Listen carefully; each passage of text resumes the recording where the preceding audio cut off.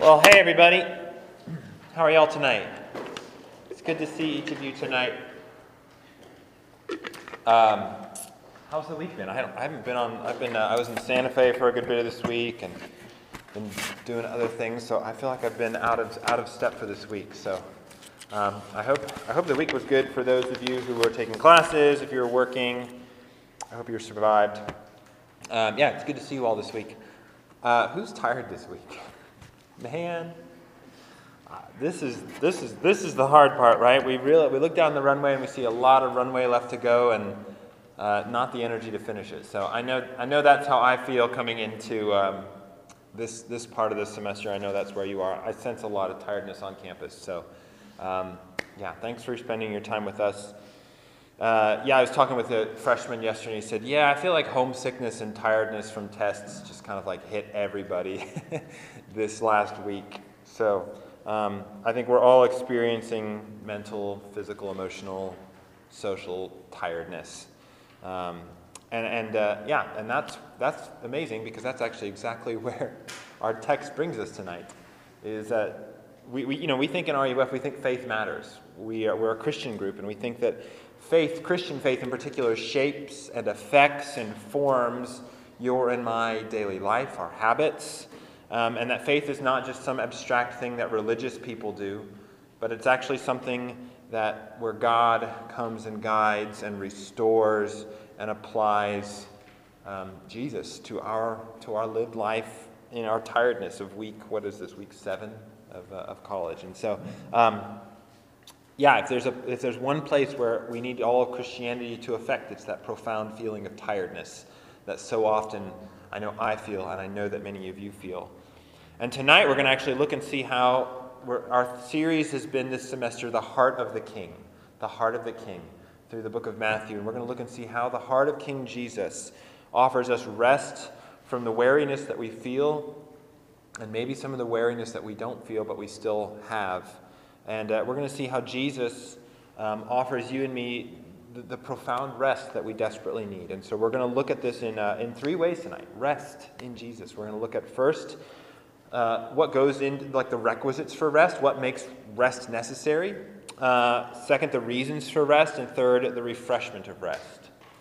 So that's what we're going to look at. My phone number is on your little bulletin if you have one of those. And I'd love for you, as I'm talking, for you to be dialoguing with me. Shoot me a text, and I will respond. I can't answer those, but I will respond to those texts afterwards, and we'll see what happens. So tonight, we have a longer piece of text. I'm actually not going to read all of it. I'm just going to read a small section, but I'm going to refer to the other parts of it as we go forward. So I'm actually going to start at verse 25 of chapter 11. And I'll read that, and then we'll go back and look at the other part later. So let's read this. This is God's word. It says, "At that time, Jesus declared, 'I thank you, Father, Lord of heaven and earth, that you have hidden these things from the wise and understanding, and have revealed them to little children. Yes, Father, for such was your gracious will. All things have been handed over to me by my Father, and no one knows the Son except the Father, and no one knows the Father except the Son, and anyone whom the Son chooses to reveal him. Come to me, all who labor and are heavy laden, and I will give you rest. Take my yoke upon you and learn from me, for I am gentle and lowly in heart, and you will find rest for your souls. For my yoke is easy and my burden is light.'" Let's pray. Lord in heaven, I know I'm tired, and more than just mentally, more than one place of tiredness, but it feels like layers of compounded tiredness. And I know that I'm not the only one in here tonight who feels that way. I pray, Lord, as we study your word, that you would offer us rest that's more restful than the numbing that we seek to find rest in, than the sleeping in that we look to find. We would find the true rest for the deepest part of who we are, our souls in Jesus. I pray that in Jesus' name, amen. Okay, so we're going to talk about rest. Don't fall asleep on me. We're going to talk about the three things that I think are three things that Jesus shows us tonight. First, the requisites for rest. Second, the reasons for rest. And third, the refreshment of rest. So the requisites of rest. It's not a great word, but it starts with R, so we're going to roll with it. So if I were to ask you why you're tired tonight, why am I tired tonight, what would you say? And if you're anything like the students that I've talked to the last 7 weeks, the last years that I've been at New Mexico State, you would probably name a list of symptoms and circumstances that are going on in your life, right? You would go to some urgent life need, like a test, or some emotional strain that's happening in your life. And you would list things like stresses, exhaustion, and you would say, I need rest because I had 4 tests last week. Or I need rest because my boss had to call me in for another shift that I wasn't scheduled for. I need rest because there's drama in my family or there's drama with my friends. I need rest because I have heartbreak or I have relational strain. Something like that. You would name a symptom or a circumstance of something that's going on in your life and say, this is why I'm exhausted. And maybe it's all of those things. If you're like most students, it's one or more of those things. And so all of us can name 2 or 3 things in our day and in our life, circumstances that are causing us to be tired, right? I know I can. I had a long week. I had some emotionally draining things happen. And so there's times where I'm like, man, I'm just tired. And I want relief from being tired. And so I look to things to numb myself. I get on Instagram. Just like start swiping through YouTube. Anything that can just make me not feel quite so tired. And so we want rest. But what's amazing about Scripture, this is so cool, is that Scripture doesn't just go to our circumstances of rest. It doesn't just say like, oh yeah, you're tired because you have 4 tests. No, Scripture has this incredible incisive ability to cut underneath the symptoms and the circumstances of our weariness and show us the actual real reason why most of us, are actually exhausted, weary, tired, in need of rest. And Scripture tells us that the reasons that we are tired is not actually tests, it's not actually work, that there's something else going on. The real reason that you and I find ourselves weary, needing rest, is because I think of 2 things that this text shows us tonight. First, the weariness of an unrepentant world and the weariness of the law. And we're going to look at each of those and show how they show us that we need rest. These are the things that I think actually wear us down. It's interesting because in a text where Jesus says, hey, I'm going to give you rest, he bookends it at the front and the back with 2 of these things that actually wear our hearts down, that actually make us rest, that wear us out. And the first is the weariness of the unrepentant world.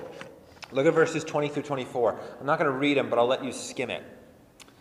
What's going on in here? Well, Jesus has been, just before verses 20 through 24, Jesus has been on an absolute ministry marathon. He's been going all over Israel, all over Judea, doing all these incredible things of mighty acts, the text tells us. Verse 20, it says, he began to announce the cities where most of his mighty acts had done. And if you go back in your Bible and you flip back, you see that Jesus has been doing these incredible things, like people who were physically healed, hungry people who were fed with not very much food, people who just should not have been healed from all these ailments. And so it's like, if anything is going to prove to people that Jesus is something significant, it's all the things, the mighty works that Jesus had just done. And yet, what does Jesus say? He says, he begins to denounce them and say, woe to you, cities that I've done these awesome things in, because, what does he say here? Verse 20, because they did not repent. Because they did not repent. So here's Jesus. He preaches this amazing sermon. He does these incredible, powerful acts of showing, I'm God, trust in me, follow me. And people say, nah, rather not. I'd rather not. The world rejects Jesus. Jesus does these incredible works to display his mercy and his power and his love and his gentleness. And by and large, the world just looks at him and goes, meh. Not really interested. The world rejects Jesus. And Scripture tells us throughout the rest of the Bible and even in Matthew that the reason why this happens is because the world is spiritually dead. The world is spiritually closed off to Jesus and to his followers. The world is a system of powers and rulers and systems that refuse to accept Jesus' teaching and Jesus' authority and Jesus' actions. The world has a different series of acceptance narratives, of ways of getting love and value, and they reject what Jesus says. They spurn Jesus. And if you stick with Matthew long enough, it gets so far that they reject Jesus so much that they kill him. The world eventually kills him. And not only does that happen to Jesus, but Jesus tells us elsewhere in the Bible, he says, hey, if they reject me, how much more are they going to reject my followers? How much more are they going to reject those who follow after me? And so the world rejects, it unrepentantly rejects Jesus and his followers. So that means that if you're a follower of Jesus, you can, do, and will expect at least resistance, but probably rejection from your world. And that wears us down. That grind in and out, day in, day out, of friends rejecting us because of our faith in Christ. If you're a Christian here tonight, it wears us down. In fact, Jesus, what does he say in his Beatitudes? We looked at this a couple of weeks ago. He says, "Blessed are you when others revile and persecute you and utter all kinds of evil against you falsely on my account." Jesus earlier, just before this, he says that following him is a narrow path that few will choose, and that following him means taking up a cross and dying to ourselves, risking consistent rejection. And that just piles up and compiles and wears us down. Of people saying no. And of you saying no to the things that your friends are pressuring you to do. Just come out, have a drink with us, have 5 drinks with us. It's fun. You need to blow off some steam. And you're like, man, I just know that's not what's healthy for me. I know this because I talk with you all about this. This is pressure that you feel. Rejecting the impulses of sexually doing things that you're like, I know this isn't what's good for me sexually. Of saying no to patterns of cheating in your schoolwork when everybody's doing it. Everybody's just going to get, and you're just like, I can't do this. I'm not going to. Over and over again, the systems of the world wear us down because it's an unrepentant world that rejects Jesus. We reject Jesus, and that wears us down. That makes us tired. That's why ministry, that's why being a Christian in a college context is so challenging today.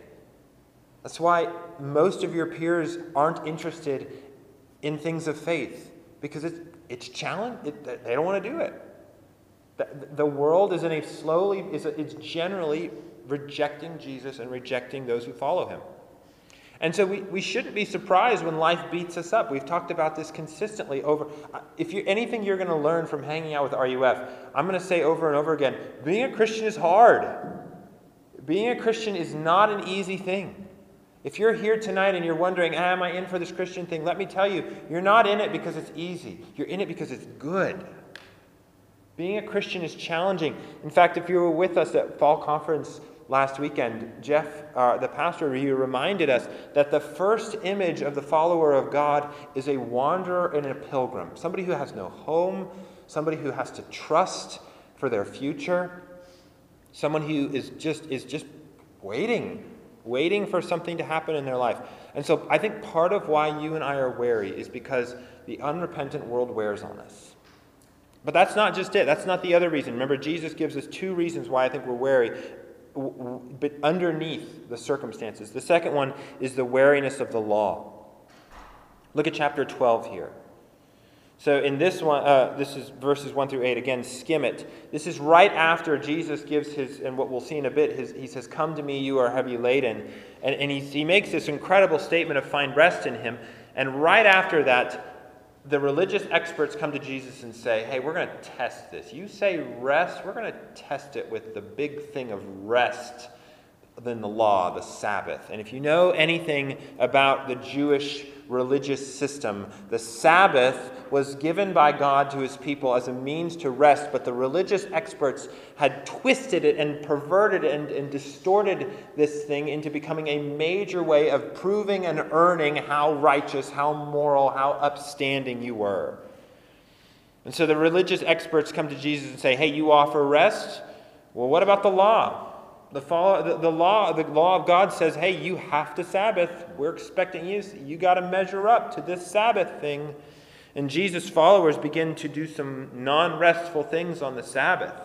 And they say, hey, you're not doing the lawful thing here. You're not measuring up. You're not obeying the law here.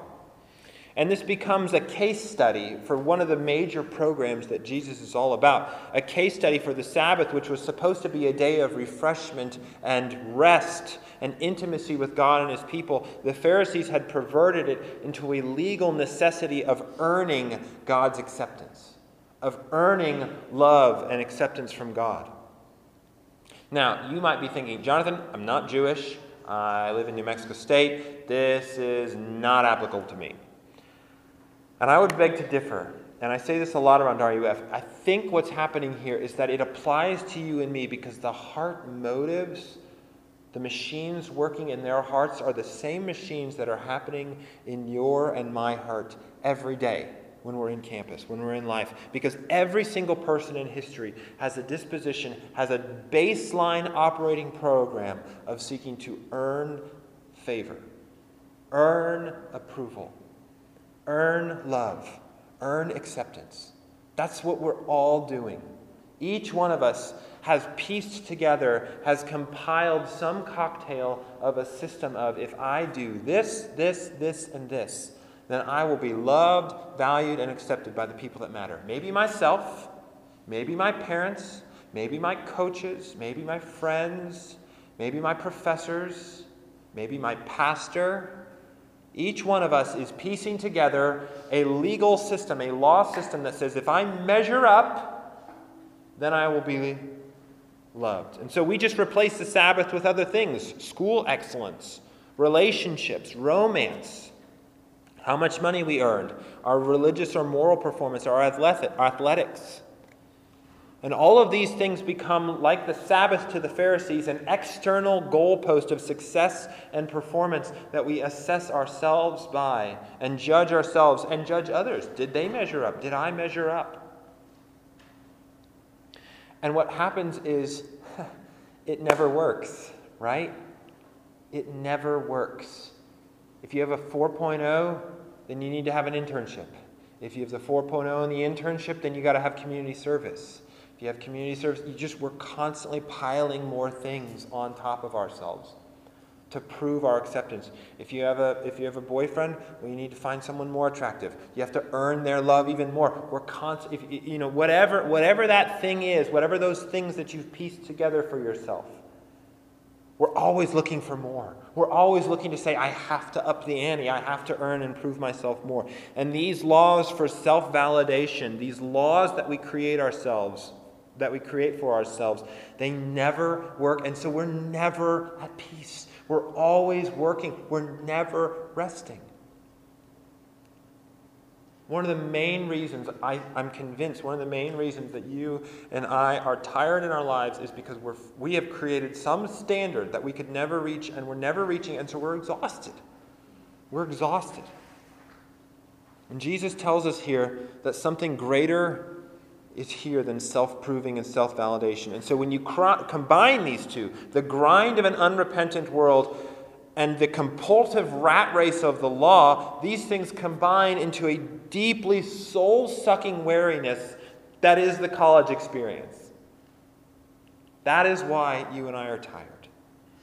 And so that's the first thing. What goes in? What are the requisites for rest? Like, why is rest? Why is weariness a thing? So that brings us to the second point, which is the reasons for rest. The reasons for rest. And now here Jesus is starting to unwind and unravel in our anxious, restless hearts and starts to lay some of the theological groundwork for why we can rest. And so we're going to focus here on verse 25 through 27. And look with me here at these verses here. He says, the main question is here, why can I or why should we rest in Jesus? And Jesus says, Jesus could just come up to us and say like, hey, you should rest in me. And we would be like, prove it. Prove it. And Jesus says, okay, I will.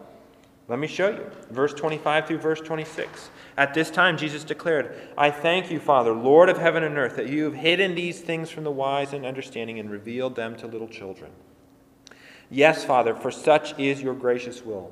All things have been handed over to me by my Father, and no one knows the Son except the one who knows no one knows the Father, my Father, and no one where am I? Sorry, I lost my. And all these things have been handed over to me by my Father, and no one knows the Son except the Father, and no one knows the Father except the Son, and anyone to whom the Son chooses to reveal him. All right, what's going on in here? In these verses, Jesus is giving you and me the theological reason. He's pouring the concrete footer for why he can then say, rest in me. He's giving us the foundation theologically for it. And you know what we know what the reason is? God is in control. God is in control. Jesus shows us here that the Father is in control. Look at verses 25 through 26 at first. He says, at this time, Jesus declared, I thank you, Father, Lord of heaven and earth. Right off the bat, he's saying, God, you are the Lord, you are the sovereign, you are the king over everything that can be seen. You created everything. You made it all. You made everything on earth. You made everything in the heavens. It's yours. And you have hidden these things from the wise and understanding. That means, God, you are working, even people who think they're all that intellectually and academically think they're smart, you've outsmarted them. You're wiser. You're more profound. You're more intelligent than the most intelligent people in the world. And you've uncovered the things, and we'll talk about what these things are, to little children, to those who say, I don't know what's going on. He says those are the people that he uncovers himself to, that he reveals himself to. Next he says, verse 26, yes, Father, for such is your gracious will. Now, that word gracious will is actually very difficult to translate. I spent a lot of time trying to figure out how do I communicate what this is. And another way to translate it would be your perfect desire or your merciful plan. So gracious will, perfect desire, or merciful plan. That's kind of what's going on in there in the original language. And in other words, what he's saying here, he says, yes, it was God, God is at work behind, in, and through everything that is happening in your and my life. God is at work in everything, in, behind, and through what is happening in your life. And not only that, but he is working in, behind, and through everything that is happening in your and my life to reveal and to uncover his good and saving and redeeming and restoring plan for his children. Not for those who are worldly wise, not for those who are spiritually successful, not for those who are unrepentant, not for those who have tried really, really hard to measure up, but for simple children who trust him, who love him. God is at work to reveal his saving plan for them. And verse 27 is even more powerful. I wish I could. This verse is amazing. All things have been handed over to me by my Father. Well, first that assumes that the Father has the power to hand all things over. He's in total control. And he gives it freely to the Son. And no one knows the Son except the Father, and no one knows the Father except the Son. What's going on here? It means that Jesus is showing here that the Father and the Son are on the same page. They're working together. They are on the same page. They're united in mind, plan, and desire for the salvation and good and mercy of his own children. So twice in verse 25 and verse 27, it talks about revealing things. Well, what's being revealed? The revealing, the uncovering, is God himself. Revealing of the Father is revealing of the Son. So it's God showing himself in who he is, the heart of the King, disposed towards his children in love, mercy, grace, peace, acceptance, charity. That's how God reveals himself to us. And God is revealing his perfect control, his kingly love, his fatherly affection to his own. And so what these verses are saying here, he's saying, my Father's in control. He's good. He's disposed towards you with a perfect, peaceful, good plan. He has all of these things. He's showing himself. He's working savingly, restoringly in your life, even now, right now. You don't have to earn it. You don't have to prove it. He's working to redeem, restore, and renew the lives, the hopes, and the hearts of his people when we trust in Christ. That's the theological foundation of the rest at work in Jesus. And if that's true, friends, if that is true, that the Father and the Son are on the same page to reveal and restore and renew good things in your life in the midst of exhaustion, then Jesus can come forward and say, "Come to me. Rest in what the Father is doing and what I am doing for your good. Come to me, all who labor and are heavy laden, and I will give you rest. Take my yoke upon you and learn from me, for I am gentle and lowly in heart, and you will find rest for your souls." Rest for your souls. And so we look at why is rest necessary. We look at the theological reason for rest. And so finally, we zero in on Jesus' famous words here. And this is the heart of the King. If there's one thing that you come away from this semester learning about Jesus, it's that he wants you to rest in his love for you. That he is disposed in peace and love and charity and mercy in free gifts to you. And all you do is you say, "Oh my gosh, I don't think I knew that. At least I'm relearning that. I am. I just receive it. I trust in Jesus anew for the first time." What's happening here is that Jesus is saying that when you and I are weary, tired, and heavy laden from a grief and hurt of a world that beats us up and from a law that cannot fulfill us, he's saying that the Bible shows us over and over that God is in control of our lives, that he's a good Father who's working to redeem us. And if that is true, then we can come to Jesus with our burdens, with our labor, and find the true rest, not just the relief, but the rest that our souls need. In fact, if that's true, there's this great book out on the book table called Gentle and Lowly about this passage. That says, and the author of that book says that it's your very burdens, it's the things that you're bringing to Jesus that qualify you to come to him.